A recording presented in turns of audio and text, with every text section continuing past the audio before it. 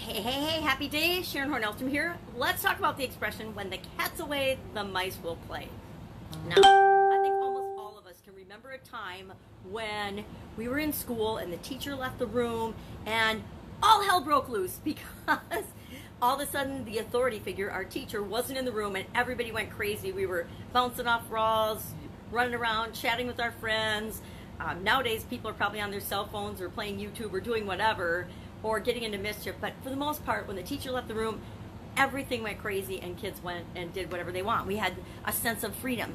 And this expression, of course, it is I can't even talk today. It's been around in English since the 1600s. It is a proverb, and it's so true.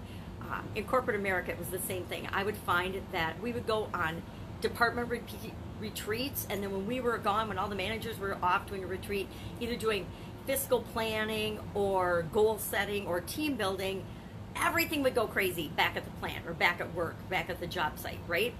Or when I would not be present in my business, if I was busy off doing sales calls or meeting with new customers or doing something, there were inevitably problems or things going on back at my manufacturing facility. If I wasn't there, if I didn't make my face known, if I wasn't there, then people think that I don't care, would think I didn't care, even though I don't know how they thought I didn't care, because I was pretty much there whenever I wasn't off doing something else for the business. And things would go wrong. Productivity would go down, even though the expectations were set. This is how much you should be able to do in a certain amount of time, unless there's extenuating circumstances. I would still find that when I wasn't there, when I didn't pop in often enough, it seemed like other people didn't care, and results would not be as good as when I was there. There are certain things in your business that I contend you need to always pay attention to.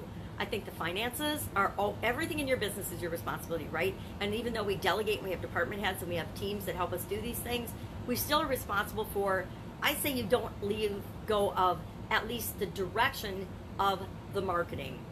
You don't let go of the direction and the expectations of the finances. You don't let go of the overall goal and the overall expectations and values of the organization. You set the tone for those things. And if you're not there sharing those expectations, setting the tone for things, showing people what's important, then they don't know. And when they don't know, they have all this freedom to decide on their own. And since we all come from different places, guess what? What you're expecting and what you're wanting might not be what's actually being implemented and happening at your business. Many a business I've seen, grows really fast. We get all of our department heads and people in place, and then we want to go play. We want to go on vacation. We want to have that freedom and that time freedom, the reason we built our business in the first place. And then we find that stuff starts to go to SHIT because we haven't necessarily put the right systems, the right people, the right things in place to make sure that, hey, if performance drops to this level, we have to take action and act, and then we do these corrective actions and things are okay. We have to have those stopgaps in place, those systems in place, before we can just step away or walk away, unless we're going to just sell the place and let someone else run it, because things will change.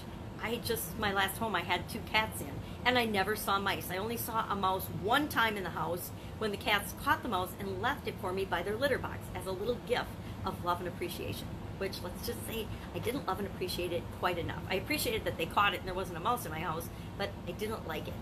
It was gross. So when I took the cats out of the house, although I never saw a mouse in my house, when the cats weren't in the house, I'm sure there were mice there. I lived out in the country. I'm sure that mice move in and may move in now because there's no cats in the house. I hope not. I hope we've sealed it up and caulked it up, and it's all we're rehabbing and getting ready to move. But I hope that there won't be any mice. But I will say that having lived out in the country my entire life, you inevitably have mice that get into your house. And if you've got a cat, you never see them. If you don't have a cat, you're likely to see them scurrying across the kitchen floor. I'll never forget, after my sudden cardiac arrest, I stayed at my parents' for a while, and you could hear the mice all the time, but I was sitting on one of their tall kitchen stools one day, sipping my coffee, and a little mouse came scurrying across the kitchen floor right as I was sitting there. And that's because it wasn't afraid. It wasn't afraid of me, because I was probably more afraid of it than it was of me. And it certainly wasn't afraid of a cat or anything or any predators, because there weren't any cats there. But I got even, because I had my husband bring the cats over, and the cats spent a couple of weeks with me at the house taking care of the mice and making sure that I never saw a mouse again. Same is true of our businesses. We have to make sure that we're present, and that even when we're not present, people know what's expected of them, so that they're not like the teacher leaving the room and all hell is breaking loose, so that our businesses are running smoothly whether we're there or not. Because we don't want our businesses to be like when the cat's away, the mice will play, because we might not get the results we want. And that will slow our progress in supersizing and growing our business. That's it. Go ahead, have an awesome day. I'll, of course, be with you tomorrow with another interesting idiom, what it might mean or could mean, or how you could use it as a way of looking at what it is that you're doing to grow and supersize your business that might give you a fresh set of eyes and a fresh perspective and some ideas on what you could be doing too, or what you should stop doing so that you don't leave things unattended and slow the growth of your business. Have an awesome day. Catch you tomorrow.